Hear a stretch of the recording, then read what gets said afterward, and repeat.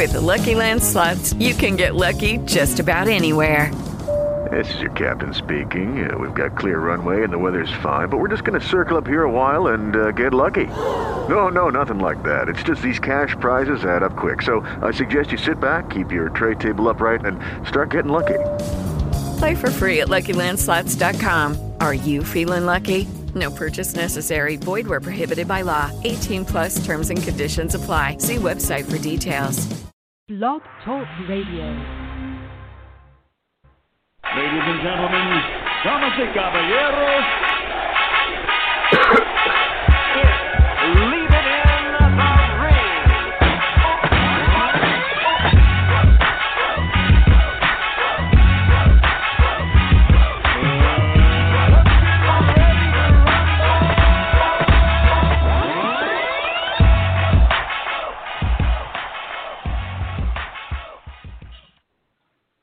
And welcome back to another edition of Leave It in the Ring Radio. God, I can't even say my own show's name, man.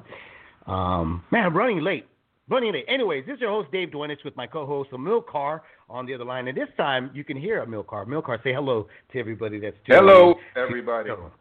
Well, anyone who was listening to Blog Talk heard me filibustering for as long as I could last week. I just think I wasn't, you couldn't hear me on YouTube, and vice versa. No. Well, people could hear me. It was vice versa, exactly. You could hear me on YouTube, but you couldn't hear me on Blog Talk, and nobody could hear you on YouTube. But it was a big old mess. I explained it after, well, we're back, and we're here to talk some boxing here on Leaving the Ring. If you want to call in, certainly can. 347-215-7598. We are an hour late because of life issues. I had to go take care of some stuff. I had to go pick up my wife at work. We're one car down right now, and hopefully we can get that all sorted out, because this was the first time. And what an inconvenience, because I was so ready to go on at 5 p.m. Not an inconvenience to my wife, but, not saying that she's inconvenienced, but it's just, rushing. And then I was like texting Amilcar, telling them like, all right, I'm going to try to be there by 6, because I was like, kind of in that feeling like, shit, dude, we're not going to do a show. And we have so much to talk about, especially from Saturday's fight, and a lot of interesting things to talk about. Like I mentioned last night when I went on live late last night on YouTube, to just let everybody know we were going to be on Monday, and things should be going smoothly. Hopefully everything's going smoothly as of right now. All right, so let's go into the rundown here on Leaving the Ring on Saturday night on Fox Sport at the Micro Theater in Los Angeles. You had the two headlining fights was Erison Lara versus Gary Vendetti, and then you had Alfredo Angulo go in with the replacement, which was Vladimir Hernandez. Let's go into Hernandez. Yeah, let's go into it. Hernandez and Angulo, which was an unanimous decision for Hernandez. He got all the same scorecard, 98-92, across the board from all three judges. They got it right. They saw the right fight that was happening in front of them. Nobody had their face mask over their eyes when it came to judging this fight here. Let me ask this question here before we get any further about talking and breaking down what Hernandez did against Angulo. Amilcar, or anybody that's listening right now, who's slower, Joyce or Alfredo Angulo?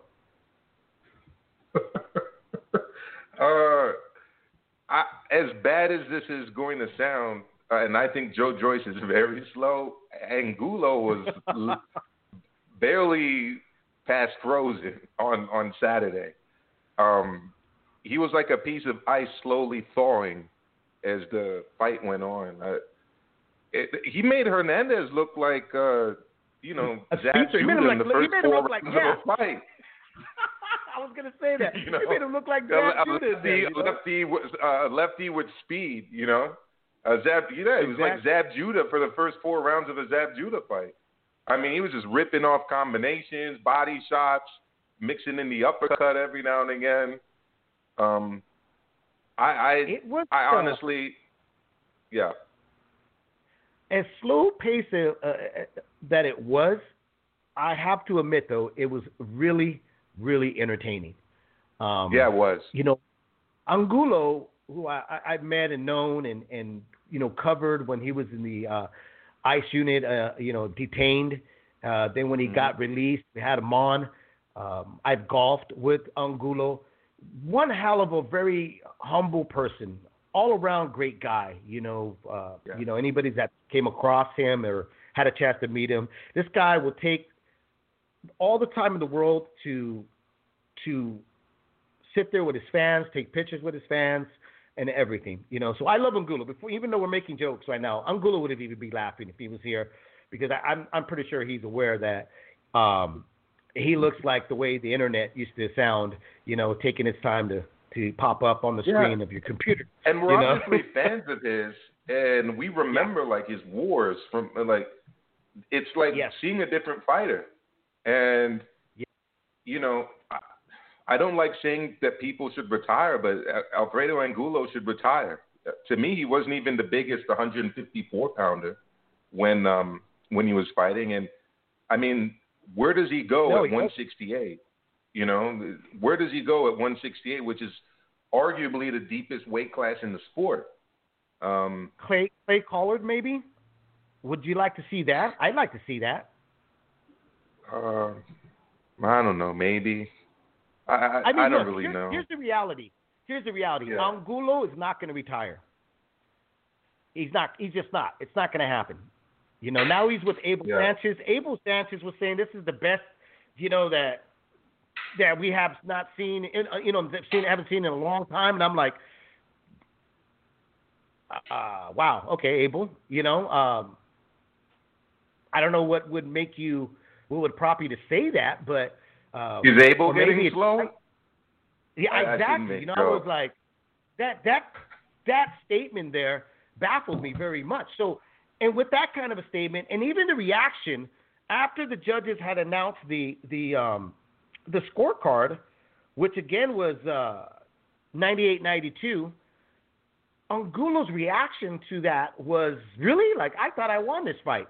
Like, he was in such disbelief, you know, that he had a quicker reaction about what the judges said than him throwing punches, to tell you the truth. That says a lot. Yeah, I mean, it does. And I honestly don't really know what to say in terms of who he'd go against. David Lemieux has moved up to 168, right? I don't know, maybe a David Lemieux fight, but I kind of see that as being dangerous. I see that far too dangerous. I mean, he takes a good shot, and that's kind of the problem, you know, because it's that accumulation of punches. I don't know, maybe a John Ryder, another southpaw, but John Ryder gave Callum Smith all kinds of problems. Exactly. I just don't really see anyone in I don't know. I think the match that originally that was made with Caleb, if he's going to continue on, it would be against him. You know, but if you can't beat Hernandez, I mean, that really says all you need to know. I know that. Right? I know that. Yeah. Yep. I mean, Hernandez is far from anything special. I mean, before we got on the show, I was telling you that you can't even, in my books, rate him as a journeyman. I mean, this is a guy who comes into fights on last-minute notice as a substitute. I mean, and that's what he was on Saturday. And he was like rifling off combinations on Angulo. I mean, I shouldn't be laughing about it, but that question you asked still has me chuckling. Outlaw says Abel Sanchez doesn't have any good fighters left in his gym. That could be the thing. You know, I think he's hoping that Angulo is going to come back to life and speed is going to come back into him, and which he never really did have. I mean, he was slow even then in his prime at 154, but this is like, I mean, even turtles are faster at the moment. But, I mean, he still made a good fight. Yeah, he did make a good fight. In fact, it was more exciting to me than the main event. But Abel Sanchez needs to stop it. I mean, he's sounding like Joe Biden when he's not reading a speech or is off teleprompter. You know, That's just crazy. I mean, anyone who's seen Angulo in his prime knows that that's obviously not the case. No, it's not. You know, the thing that Angulo carries that you would hope that some fighters had was a guy that can absorb punishment the way he does. He knows who he is. He knows that he's never going to have slick feet, fast hands, good head movement. It's just not there. My concern is like your guys' concern and everybody else, is that he's going to get hurt. But here's a guy that was robbed of time of him getting big fights because he was detained without, from his will of being here in the States. There's some backstories of why he was by a certain promoter that was upset that he didn't want to re-sign a deal. Don't quote me on that, but that's the rumor. So ICE showed up and detained him, and they were trying to deport him and everything. And so he had lost some time. So I have a soft spot for him because in some way I'm thinking maybe he's kind of trying to play catch up a bit here because, this was stolen from him. The right to feed his family and the right to be in the ring and possibly the right to see the best of Angulo of what was left of his career. He was robbed of showing the world that, and he's trying to play, catch up. And unfortunately, though, he doesn't have a way to introvert his career, and so we could see that it's not going to happen here. I mean, if you're not a heavyweight and you've lost like all your speed like he has, it's tough to see him winning any fights against top people. I mean, he moves down to middleweight, he gets some of his speed back. I don't know. I mean, maybe a fight with like Jaime Munguia or somebody like that might make sense. I mean, Jaime is not the fastest either. But I'm just thinking about big names out there that might work because, you look down the rankings, the other people don't really have big names. I don't really think it would make sense, at least in the United States. Well, the name of Angulo, El Perro, is still very recognizable, and it still is going to draw people to watch. And the majority of people that were tuning in that I saw on social media were really tuning in to watch Perro, to see what was going to happen, how he looked. Yeah. Was it a fluke against Kid Chocolate, who was very inactive at that time too? But it was surprising. To me, it was a bit of an upset. But I was being a realistic person, saying like, what, against Quillen? Against Quillen, it was a big upset. But I think Quillen, the way he was even talking, he was like halfway out the door in terms of boxing. Right, absolutely. And I'm wondering if the Hernandez fight is a sign that you should hang him up. I don't think it is, man, to tell you the truth. I think with Angulo, the reaction after the 98-92 scorecards, I think he thinks I won that fight. And if he does, I think the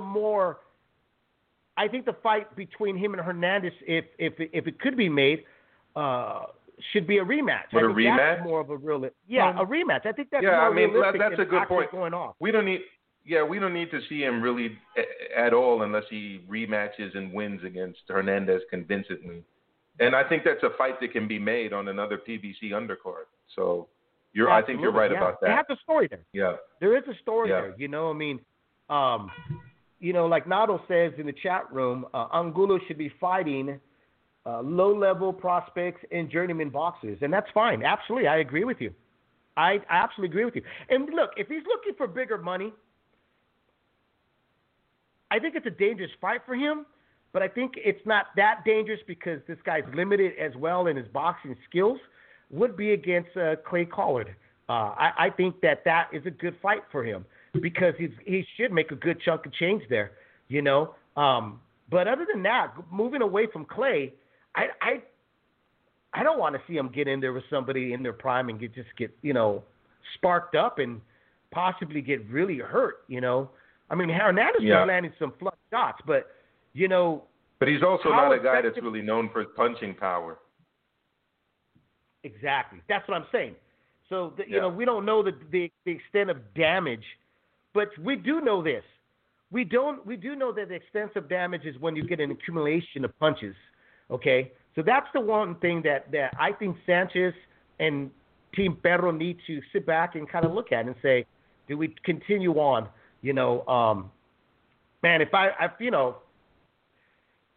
would say, like yourself and most folks, is if you can't, I would hang them up. That's pretty much. And I don't think I would have to make a speech. Yeah. So what do you think of the main event?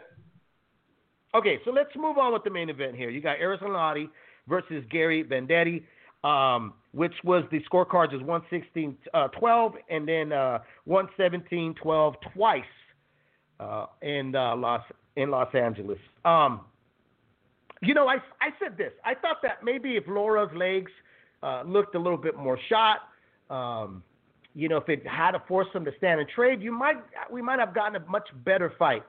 But what we got was even at a kind of declining Lara, he's a far better fighter than what Gary was able to present in that fight. So this was a typical Lara fight, which is that he doesn't look for the KO unless he has to.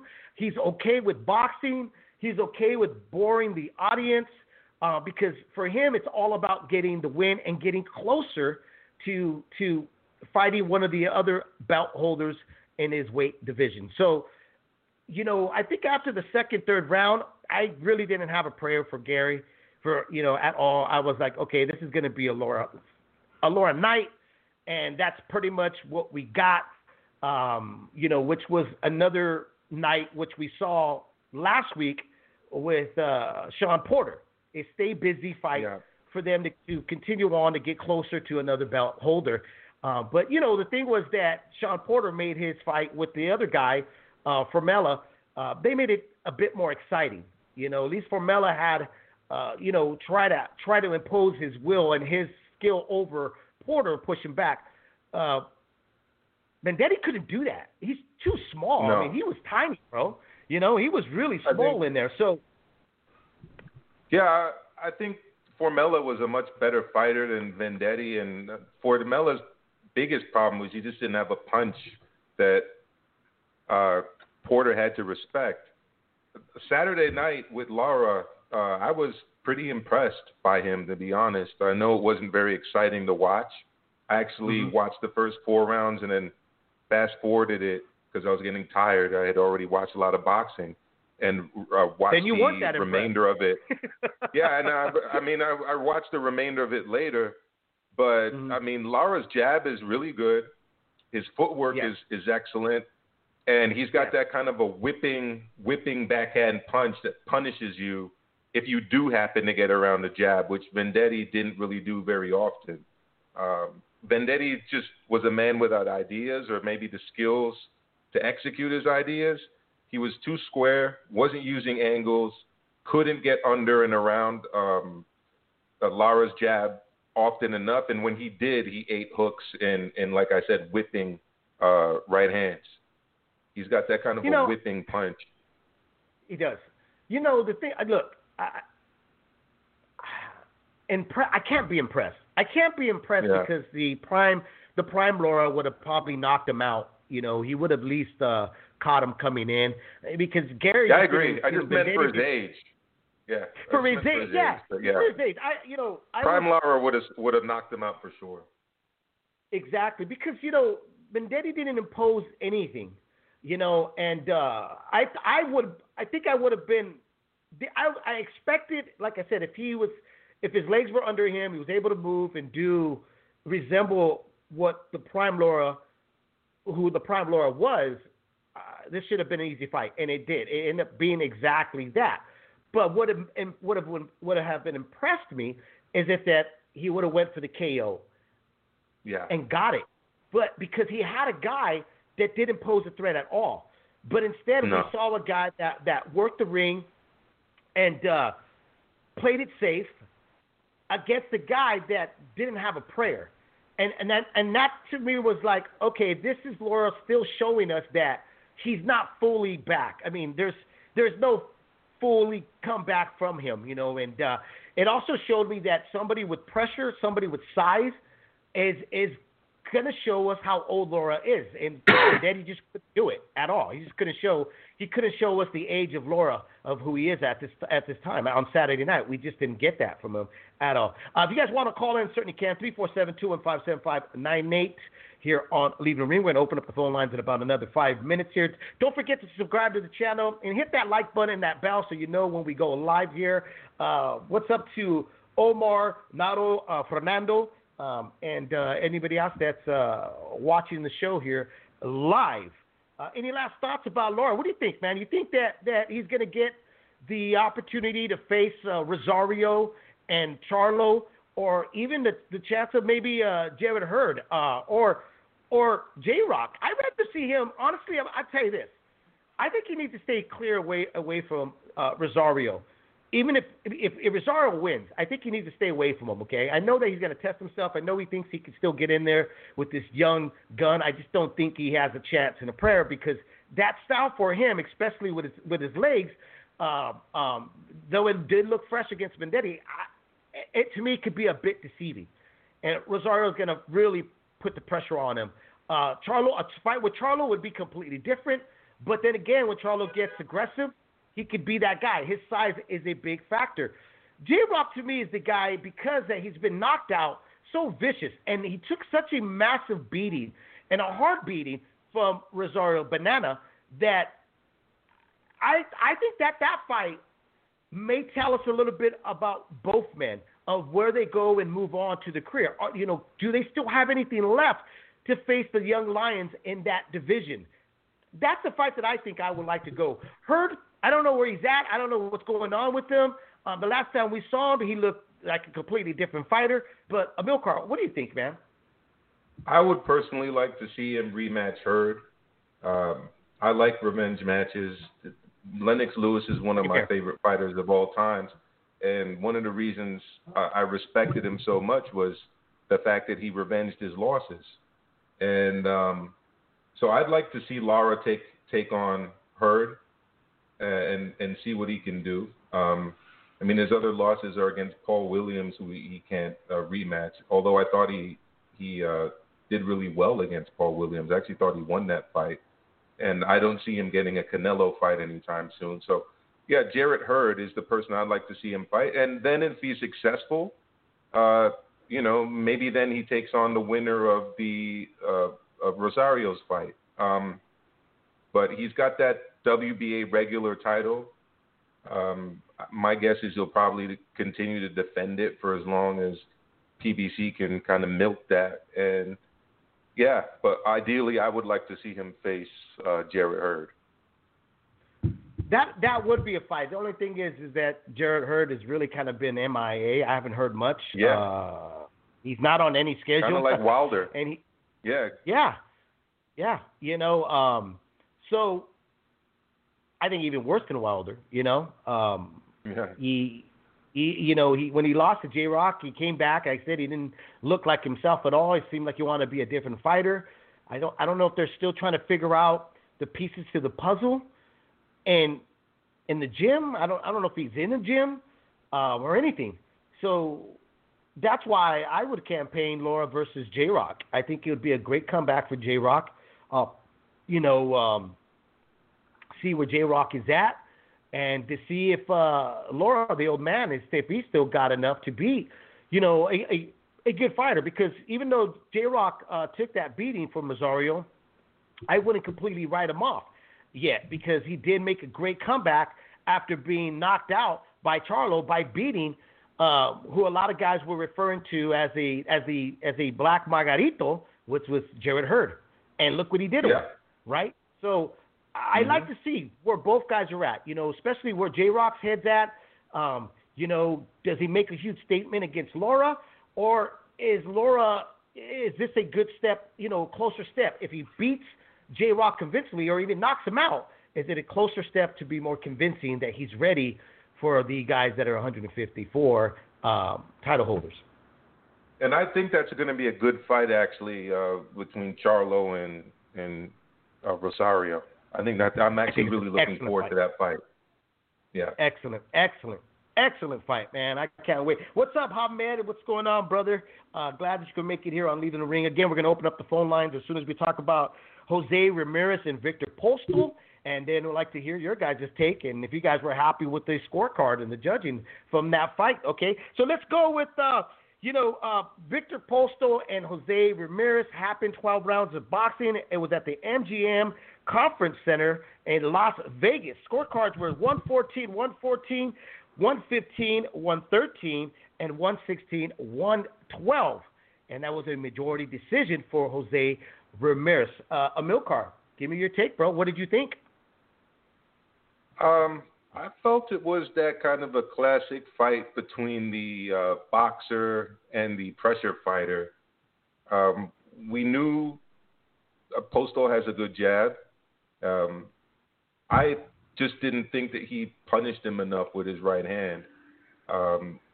Obviously, he's not the greatest inside fighter, and he didn't really want to engage there. So, he did what he could on the inside. But I felt that when he had the outside advantage, that yes, he was touching him with the jab, and it was a very good jab.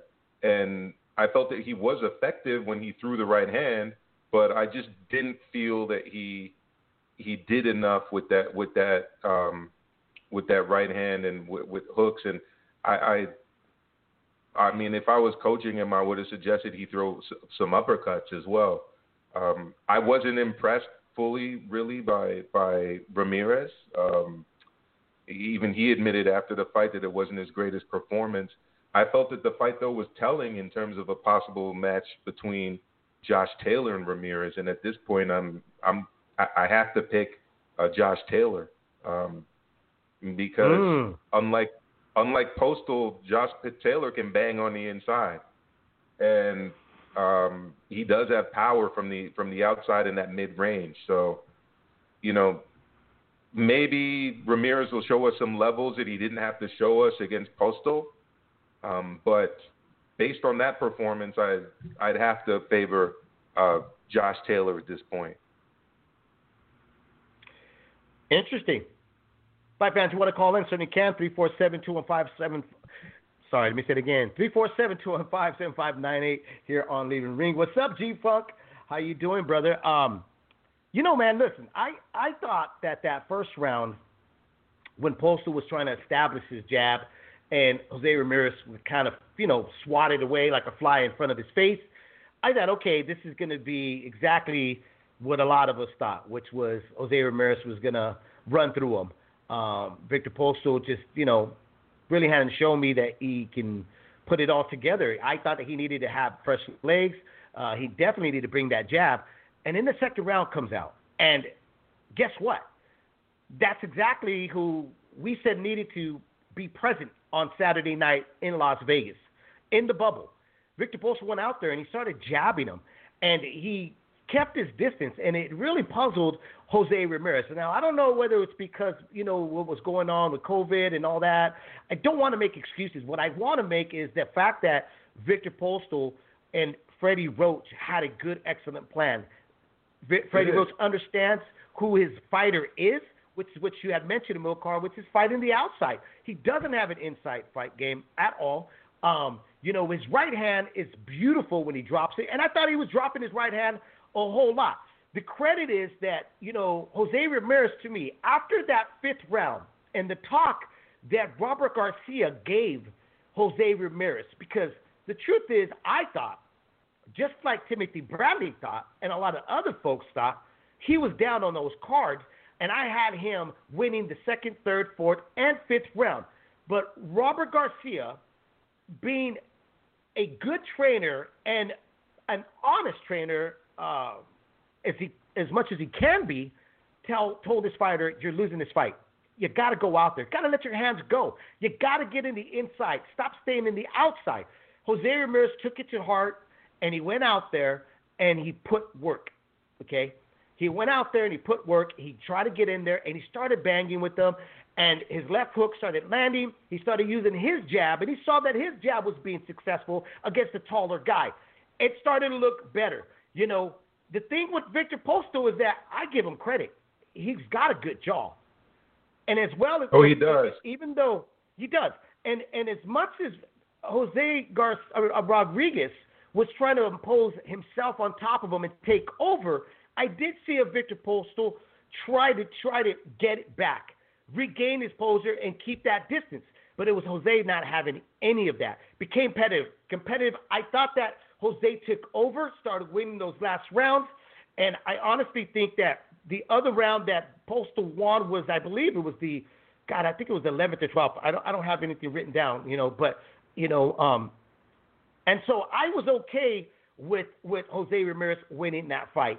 I thought that Jose won. I thought it was very close. But then I think some folks can make a great argument saying that it was a draw, I agree. But I think that Victor Postol really needed to kind of dig deep and do a little bit more in those later rounds, because those last rounds are going to kind of like the standing rounds for the judges, Those last rounds are the ones, the championship rounds, are the ones that the judges really kind of pay attention. And I saw that Victor just couldn't, press on the gas a little bit more to show that he wanted those rounds, He tried in the last 15 seconds, but that just wasn't enough, And he didn't really leave a big, an overall statement, in my opinion. And I think that's what cost him the fight. Yeah. Honestly, I think another thing that cost him the fight, too, is his age. I have no doubt that a younger Victor Postol would have beat the Ramirez that showed up Saturday. Right. But he's 36 years old now, which is pretty old for a 140-pounder. And obviously, I would say he doesn't have the kind of legs in the middle to later rounds that he would have needed. But like you, I thought he was doing very well in the opening rounds. I have no idea what fight Andre Ward was watching. And, I expressed some of my frustration about Andre Ward with you, too. Right. I mean, I've met Andre Ward. He was a nice guy when I met him, but he just comes across as extremely arrogant on these telecasts. There's not a single point that Tim Bradley makes that he doesn't think he needs to counter. And it's like almost as if they're boxing while I'm watching the fight. And, he interjects himself. Even when he's discussing, like, the personal stories of fighters, he, like, puts himself into it. He did that on the undercard fight. And I just don't think he was giving Victor Postol any credit at all for what he was doing. And what was very interesting to me about that is Victor Postol was winning those rounds the way Andre Ward often won rounds. I mean, yes. Andre Ward fought behind the jab and every now and again hit you with power punches, but he was happy to fight behind that jab. And he's not the kind of fighter that fights the way Ramirez does. So I just didn't understand what I felt was like extreme bias on his part. Well, both guys have, like I told you, are starting to get underneath my skin or kind of annoying me. Let's say that. They are starting to annoy me. Tim Bradley and Andre Ward, because to me it's kind of like they both come at each other with this fighter arrogance, okay? We all know, guys, you guys are fighters. We all know you guys are accomplished fighters, okay? We don't need to be reminded every single time. And, but I agree with you. When anytime Timothy Bradley says something, he's got something to say. And he does, Bradley will say something that I will go like, that's a good point, But Ward will interject himself by knocking it down or adding to it, and sometimes the add-on is just like, that's exactly what Tim Bradley just said, And then a lot of times when I've been... Yeah, go ahead. No, go ahead. What are you going to say? No, go for it. I was just going to say, it's not that Tim Bradley's right all the time. I mean, everyone's right and wrong. It's just that Andre Ward makes it seem as if Tim Bradley's like always wrong, regardless of what the point is. And it was during the Barbosa fight on the undercard where he was Joe Tessitore was like describing, the difficulties Barbosa faced, and he's like, yeah, fighters have to face these adversities. Actually, that happened to me too. And it's like, he constantly does that. Yeah, he's like, and it was even worse, Yeah, or he belittles the fans. It's like, oh, most people when they're watching a fight, they don't see this, but when I'm watching a fight, blah blah blah blah blah. It's like, nah. Actually, a lot of people who are watching the fights have fought or have also, been watching boxing a long time, Andre. Let me ask you this, and everybody that's listening, and even in the chat room, we're going to open up the phones right now. Just 1 minute here, 347-215-7598. Don't forget to subscribe, hit that bell button so you're notified when we go on live, and hit the like button for us, okay? So we're on that YouTube rotation here. I'm trying to work on this YouTube channel here, guys. Help me out. Don't forget to hit that like button for me. Who is more, if you're forced to listen to a commentary, who could you sit through? Timothy Bradley and Andre Ward together, or Sergio Martinez and Chris Mannix, or Goosen and Lennox Lewis on Fox Sports? Who would be your choice? I'm definitely going Goosen and Lennox Lewis. Goosen and Lennox Lewis. That's right there. Because they're not out there trying to argue or prove that one is more knowledgeable than the other. One makes his point, great. Another makes his point, also great. And I also don't think that they interject themselves too much. I don't think so either. I think, what Goosen, what I like about Goosen is he gives you the opinion of a trainer's eye. Yes. And then Lennox, adds to it as a fighter. Mm-hmm. So I like that. I really do. Whereas you have two fighters, when you have two fighters on the panel, the egos, you're going to see the egos automatically just kind of spark up, because one guy wants to sound smarter than the other. And that's what I get with Bradley and Ward. They start kind of throwing this machismo against each other, And like I said, it's almost like a wave of who's done more in the sport. But then when it goes to the zone, I like Sergio Mora, but I cringe when Chris Mannix starts talking about certain things, because we all know that Chris is really not a boxing guy. That's not his first love, And Sergio Martinez sometimes can start talking about something that's very in-depth that Chris Mannix has no clue in what they're talking about, Whereas if you have Mark Kriegel on there, Mark Kriegel at least goes to the gyms. He's in the gym circuits. He checks out fighters. He would have a lot more knowledge to be able to interact or even debate Sergio Mora on certain things. But Rigo is on ESPN. So ESPN, yeah. I just don't think the Zone did a very good job of putting together the boxing team overall. I mean, you've got Ak and Barak, two cartoon characters as part of their team. Although, obviously, unlike an interview, like they take clothes to Canelo and dress him up and stuff. I mean, it's ridiculous.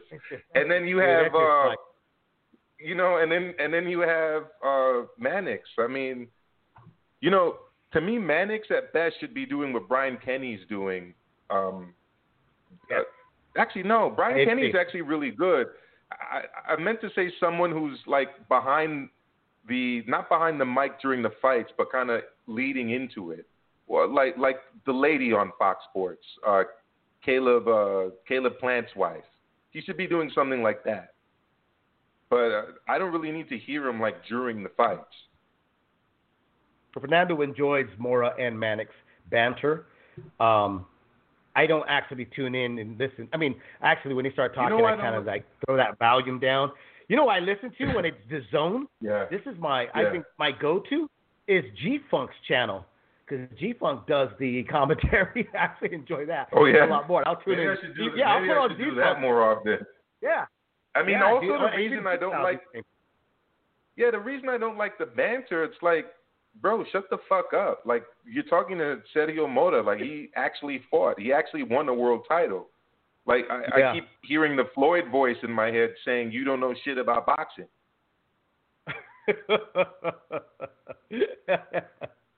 Oh, man. It's a tough job. I'm going to definitely say it's a very tough job. Let's open up the phone lines here on Leaving the Ring, 347-215-7598. Let's talk some boxing.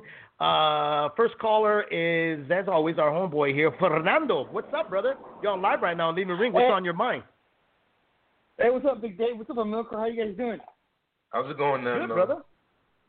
Good, man. It's nice to hear. Well, you too, Dave. But it's always good to hear from a Milker, man. You know. Yeah. Yeah. I'm real happy. I'm happy you're on the show today. Thanks, Nando. Good to hear from you too. No worries. Good, brother. Good. I'm glad. Hopefully you're doing well. So I know we kind of talked about it on Twitter, Dave, but I'm still on the bandwagon for Ramirez, right? I'm a fan of his, right? Me too. Me too. Yeah, right. Same. I'm starting to wonder if he's not in the same kind of category as Mikey Garcia, where he doesn't really belong at welterweight. Man, I know Bob Arum has really been pushing that agenda, right? Where the winner of Taylor and Ramirez are going to fight Crawford sometime next year. But to be honest, I'm not sure if that's in the best interest of either fighter, Taylor or Ramirez. Especially Ramirez, because I was watching the fight, and to me, Postol looked a lot bigger than Ramirez. And I'm not sure Ramirez has the size or power for a welterweight. No. You know? And should not be a welterweight. No, and then you're gonna have you're gonna have a Mikey Garcia and Jose Ramirez as just opponents at welterweight. B-sides. And I'm not sure that's your prison, especially if you're Ramirez at junior welterweight. Not only do you have maybe a couple fights with Taylor, you never know how that turns out. You also have a bunch of lightweights, charismatic lightweights that might be moving up. You got Absolutely. Devin Haney, you got Ryan Garcia, and you got Teofimo Lopez, right?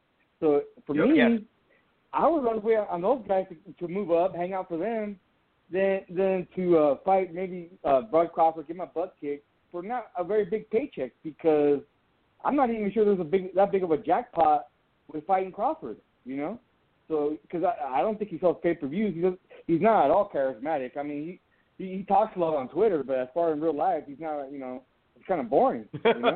And I agree. Ramirez moving up just serves one purpose, and that's helping Terrence Crawford find an opponent, which also helps Bob Arum. It doesn't, to me, benefit Ramirez at all. I see a fight between Ramirez and Lomachenko or a Teofimo Lopez being a bigger fight, actually, financially, than the fight with Crawford. Let's face facts. Like you said, he does not belong at the welterweight division. He's not even the biggest 140-pounder. No, he's not. And I agree with you, Fernando. His punch is not there. He doesn't have that crack. He's a volume puncher. That's something that is even his team's got to admit. He's a volume guy. He wears you down. He's not a one-punch hitter. He's not a guy that's going to, if he was, then Postol would have been out of there when he landed big shots. But the reason why Victor Postol wasn't able to get out of there, get stopped, is because Victor Postol actually had legs and he was moving. So he didn't accumulate a lot of punishment from Jose Ramirez. Ramirez wasn't able to overwhelm him with his style. And that's what I was impressed by Postol's. But to have any talks about him moving up at this moment, don't see it, and it shouldn't happen. He's got some unfinished business. I'm not going to judge him completely on how he looked and performed against Victor Postol, because I think at the end of the day, the height, the jab, and even that right hand, it may not be one of those, good night pills that we from other big punchers, but I think that Victor Postol's right hand is very accurate, that it makes you think twice of coming straight in. So I'm still interested in seeing how well Jose Ramirez is going to perform against a Taylor, and I still think it's a very even 50-50 fight in my book. There's a lot of fights for him at junior welterweight, not just the lightweights, right? There's still a fight out there with I know Pro Gray already signed with PBC. Pro Gray's out there. That's the fights available to him. I wouldn't mind seeing him fight against Hooker again. That was a really good fight. I really enjoyed that one. Oh yeah. And to be honest, Ramirez has had trouble with these type of fights before. I mean, a couple years ago when he fought Zepeda, it was kind of similar situation. A lot of people thought he lost that fight. Right. I didn't think he lost either fight personally, but I do see where somebody could think he lost, either against Cepeda or this weekend against Postol. I don't think Postol did quite enough to win the fight, but it was definitely a competitive fight.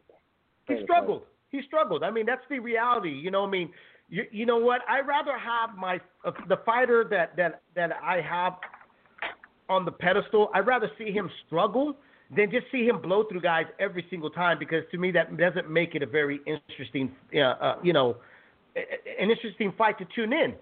This fight was supposed to be one-sided, and instead what we got was two very game guys that showed us a great display of each other in the ring. It was a ring of drama, which we all tune in for. So again, styles make fights, and I said this on Twitter. Styles make fights, and Postol style obviously was very troublesome for Jose Ramirez, but I wouldn't write him off.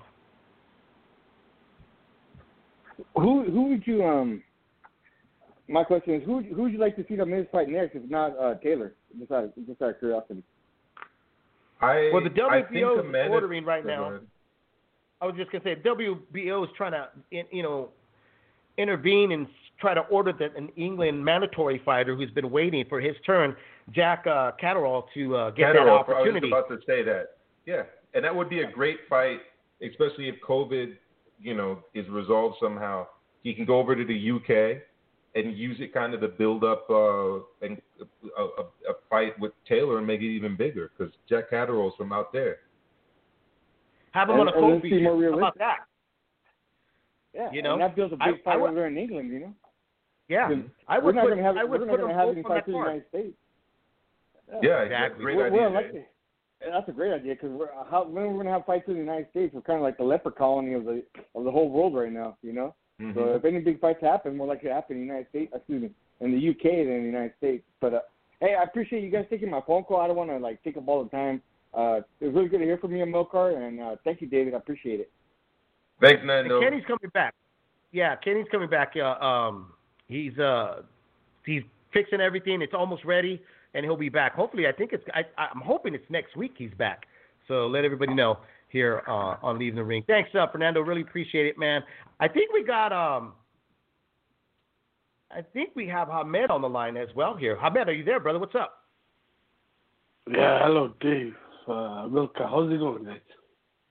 Good, man. Long time no talk to you. Got to be late out there in Wales. Yeah, it's late. Yeah, I was just sorting something out. I just seen you guys were on. I haven't heard from Milka. I know he was on, I think, last week, but I couldn't hear what you were saying. I think it's on YouTube. I'm not sure if it's on Blog Talk as well, but I thought I'd call in because I watched the fight the other night, and I pretty much agree with a lot of the things you guys are saying.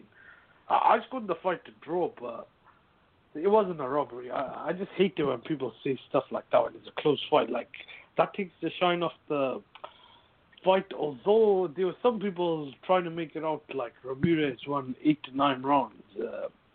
It was far from a one-sided fight. Whichever way you thought the guy won, I just can't see one or the other guy winning 8 to 9 rounds. I can see how some people might have had Ramirez winning 8 rounds. I think it might have been about a round out, but I think the right guy won. Like, those are fair scorecards.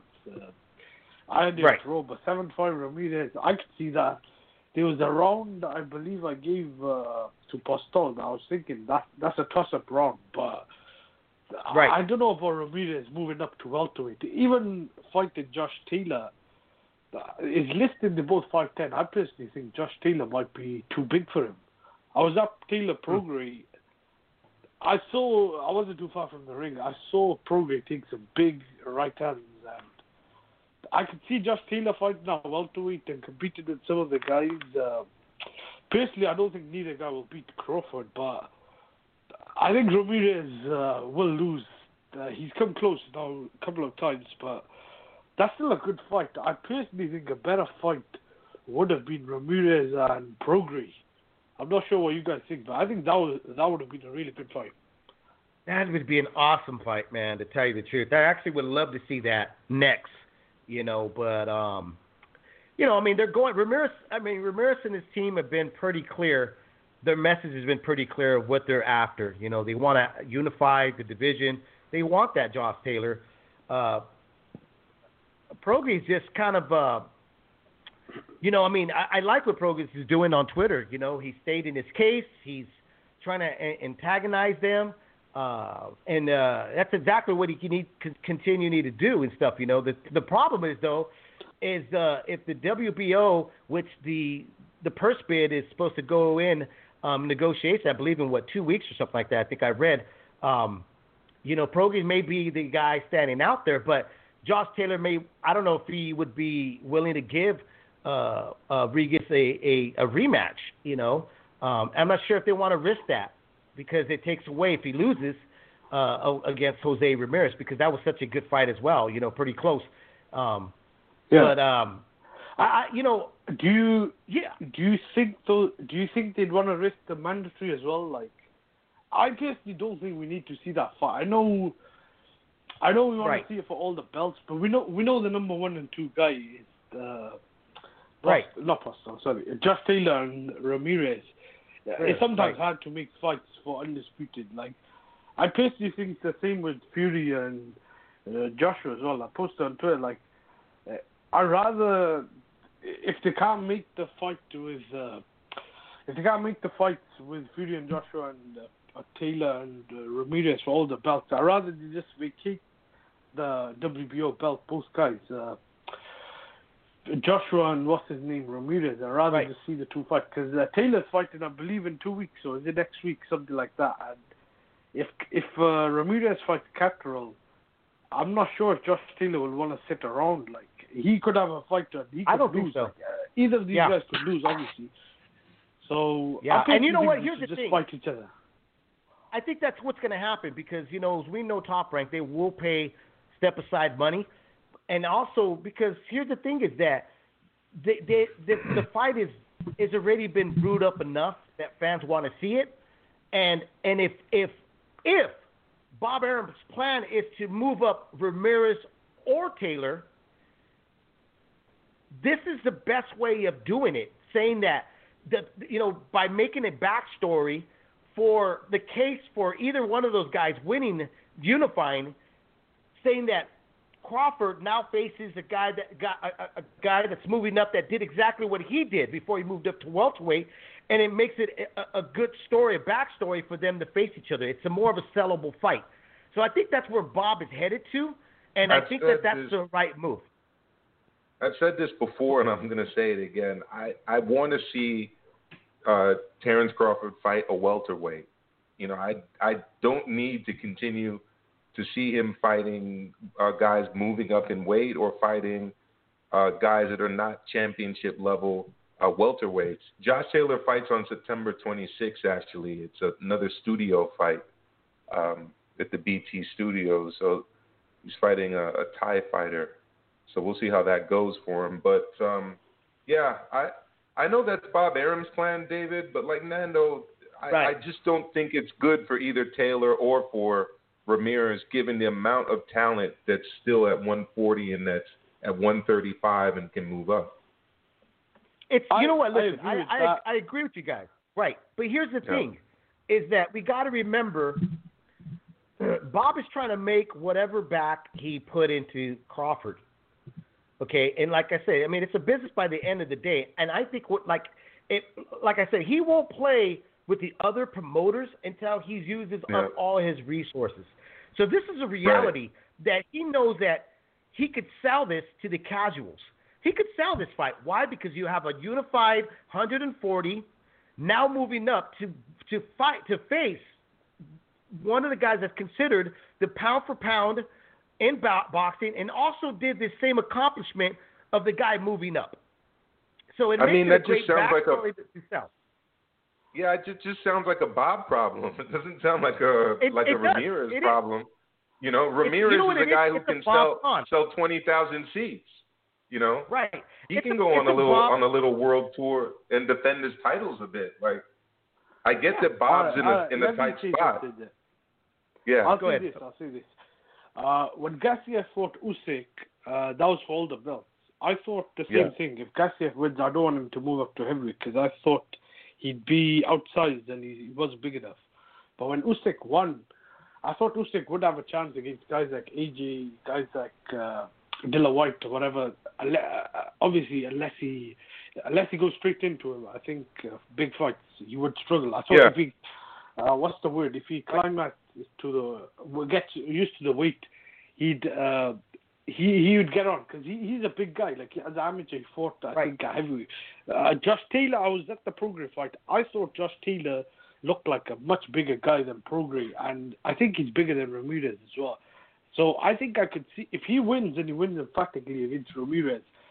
Down the line, I think him and Crawford could be a big fight. I mean, who is Crawford meant to fight if you can't get guys like Thurman, Pacquiao in the ring? Ahmed, that's not Josh Taylor. That's not Josh Taylor's problem. And as long as Josh Taylor can make 140, maybe he's struggling to make 140. I don't know, but if he's not struggling to make 140, I would just stay right at 140.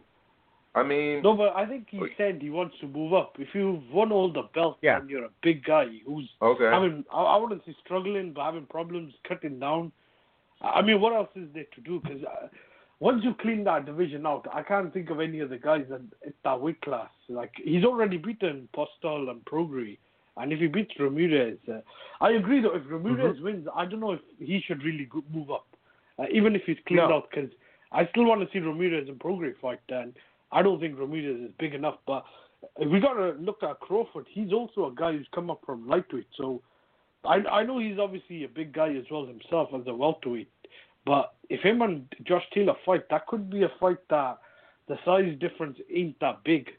I wouldn't mind seeing that, but we got to see how Josh Taylor gets on.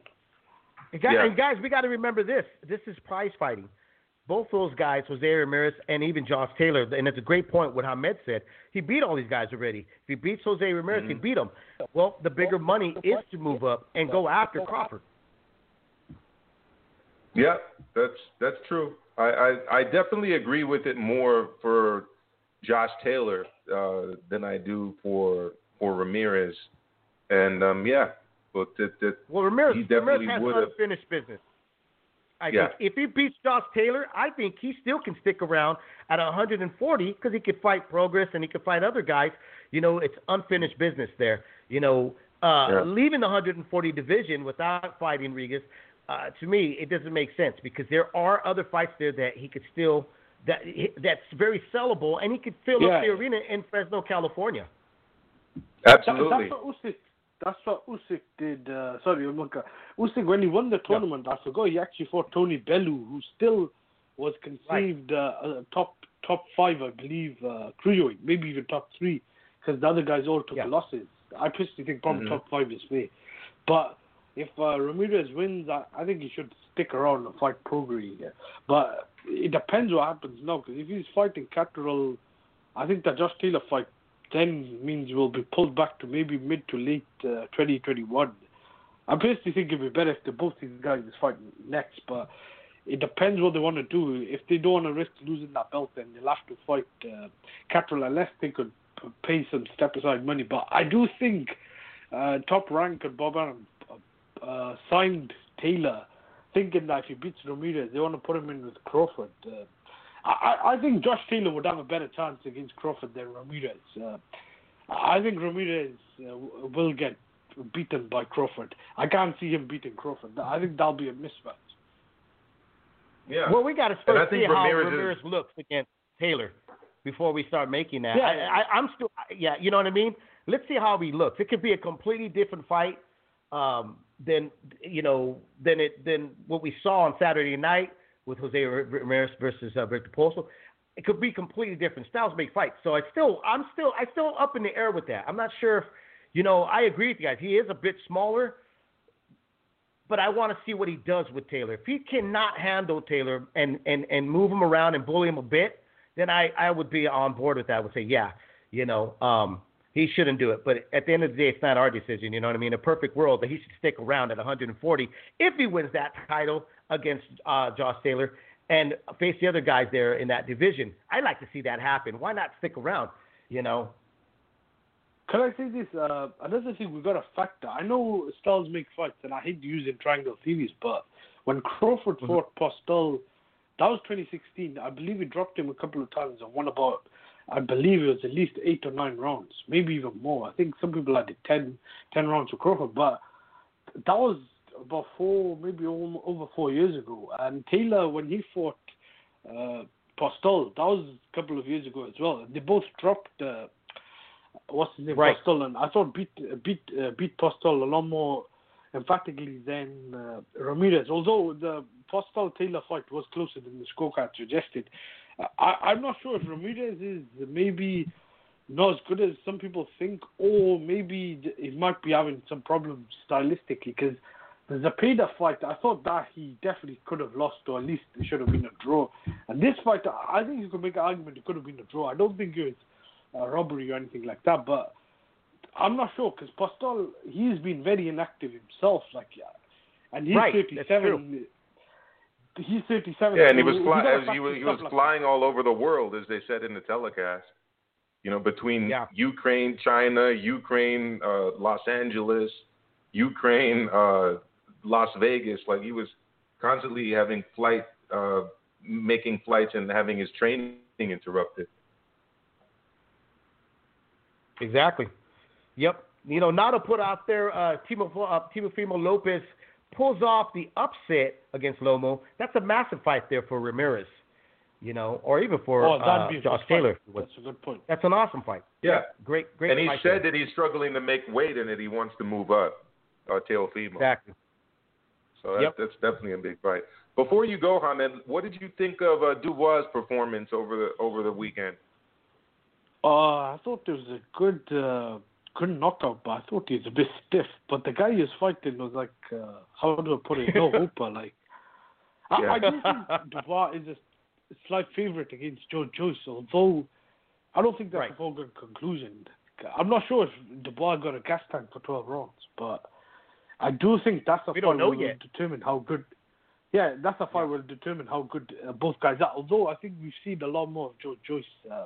Before I go, I just wanted to ask both of you guys, how do you see the Teofimo Lopez-Lomachenko fight now with the, 6-7 weeks out or whatever? I can't remember when the fight is, but initial thoughts, do you think it's a closer fight than some people think, or do you think Lopez is live? Because I've seen some people think Lopez is going to walk through him, where other people think it might be 1 or 2 fights too early.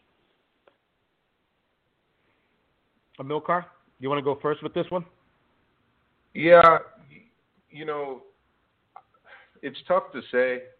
We talked about this, I think, about 3 weeks ago, where I essentially said that I think that Lomachenko's boxing ability is next level, and he's still not, fully past it in terms of his prime. I know he's not the biggest, but I do think that his boxing abilities is there, and that if he stays focused and doesn't get dropped the way he did against Linares, that I see him at this point winning the fight. I'm still trying to play it in my head. I still need more time to kind of look at both guys, and I think this is a much more harder fight to predict, because even though Lopez has shown us he's got, great power, Lomachenko has shown us that when he needs to turn it on, he turns it on. They both got excellent footwork. Lopez knows how to leverage, I think, a little bit more when he throws, when he commits to his punches. And I think that, with that being said, that Lomachenko may take advantage of that. When you suck in the younger lion that has no fear because he hasn't had a taste of, loss or been roughed up, and I think he's been in competitive fights, but I think that the trick in the bags for Lomo is still a lot more. So to me, it's just a closer fight. I'm not sure who I'm going to pick, but I think it's a far more closer fight. I mean, the reason I at this point I'm saying Loma is because during the Nakatami fight, I just saw Lopez that was kind of out of ideas, and wasn't really able to make significant adjustments. And trust me, Lomachenko is going to force him to make not one adjustment, but 3, 4, 5, or 6. The Tommy fight, though, I mean, he was a taller guy. Loma's not that tall. Yeah, I mean, you did say, yeah, it's true. Yeah, it's a different fight. I mean, it's going to be competitive. I see it being competitive. What are you saying, Hamid? I agree with the Milka and you, and I know what you're both saying. The thing, though, all Nakatani was doing was stepping back. I don't know, that night, I believe the Maxim Dadashev did pass away. It was a weird night where I don't believe the atmosphere in the arena would have been good. So I'm not sure. That could have been an off night. The opponent was a lot taller, but I feel like this. At the moment, I'm not sure. I do think Lomachenko obviously is a heavy favorite on paper, but if it's a competitive fight and it goes really late and Lopez is hanging in there with him, I believe Lomachenko could get old overnight. This is a fight where he could lose because he's been getting touched up a lot at lightweight. On the flip side, I believe this is a big jump in class for Lopez. This could be as big as jump in class for when Canelo fought Mayweather. On the also flip side, I've got to say in defense, Lomachenko is very offensive minded fighter. So is Lopez. So I'm not sure if maybe Loma just was struggling with guys who are defensive, and maybe this could be a perfect style matchup. It's definitely an intriguing fight. But I got to jump off. And thanks for taking my call. Okay, brother. I appreciate it. I'll speak to you guys soon. Thanks, man. No worries, man. Guys, don't forget to hit the like button and subscribe to the channel, and as well as hit that little bell so you're notified here on the show. We got to get going, man. We started late, but it's pretty late up in New York, and a middle car's got to get going. But just really quick, my final thought about Lomachenko and Lopez. With Lomachenko, again, I'm still not going to give you my pick yet, but I'm going to give you some things that I am looking at. Is that Lomachenko, though, is a very intelligent guy where he knows what you bring to the table. What's your best punch? And, Lopez sometimes kind of relies on that big power behind that right hand. If he could eliminate and nullify that right hand and really kind of drag him into those mid-rounds, because those 4 or 5 rounds, to me, is very crucial for Lomachenko. He's got to be on his toes against Lopez. And, Lopez brings a lot. I know he may be the fresher guy, the newer guy, and everything, but I think that his youth is going to come into play a lot. He's explosive, and he comes down that pipe pretty fast, Anyways, as always, guys, it's fun to have you guys on here on Leaving the Ring. We'll see you guys Monday here again, and we'll be back again at 5 p.m., hopefully. If not, it'll be 6 p.m. But 5 p.m. Pacific time and 8 p.m. Eastern time. As always, don't drink and drive because you will spill a beer. You guys have a great night. Thanks, Dave. You too.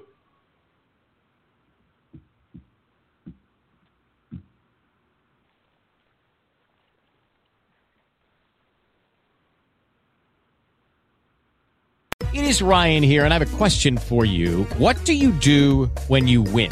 Like, are you a fist pumper, a woohooer, a hand clapper, a high fiver? I kind of like the high five, but if you want to hone in on those winning moves, check out Chumba Casino. At ChumbaCasino.com, choose from hundreds of social casino-style games for your chance to redeem serious cash prizes. There are new game releases weekly, plus free daily bonuses, so don't wait. Start having the most fun ever at ChumbaCasino.com. No purchase necessary. VGW Group. Void where prohibited by law. See terms and conditions. 18+.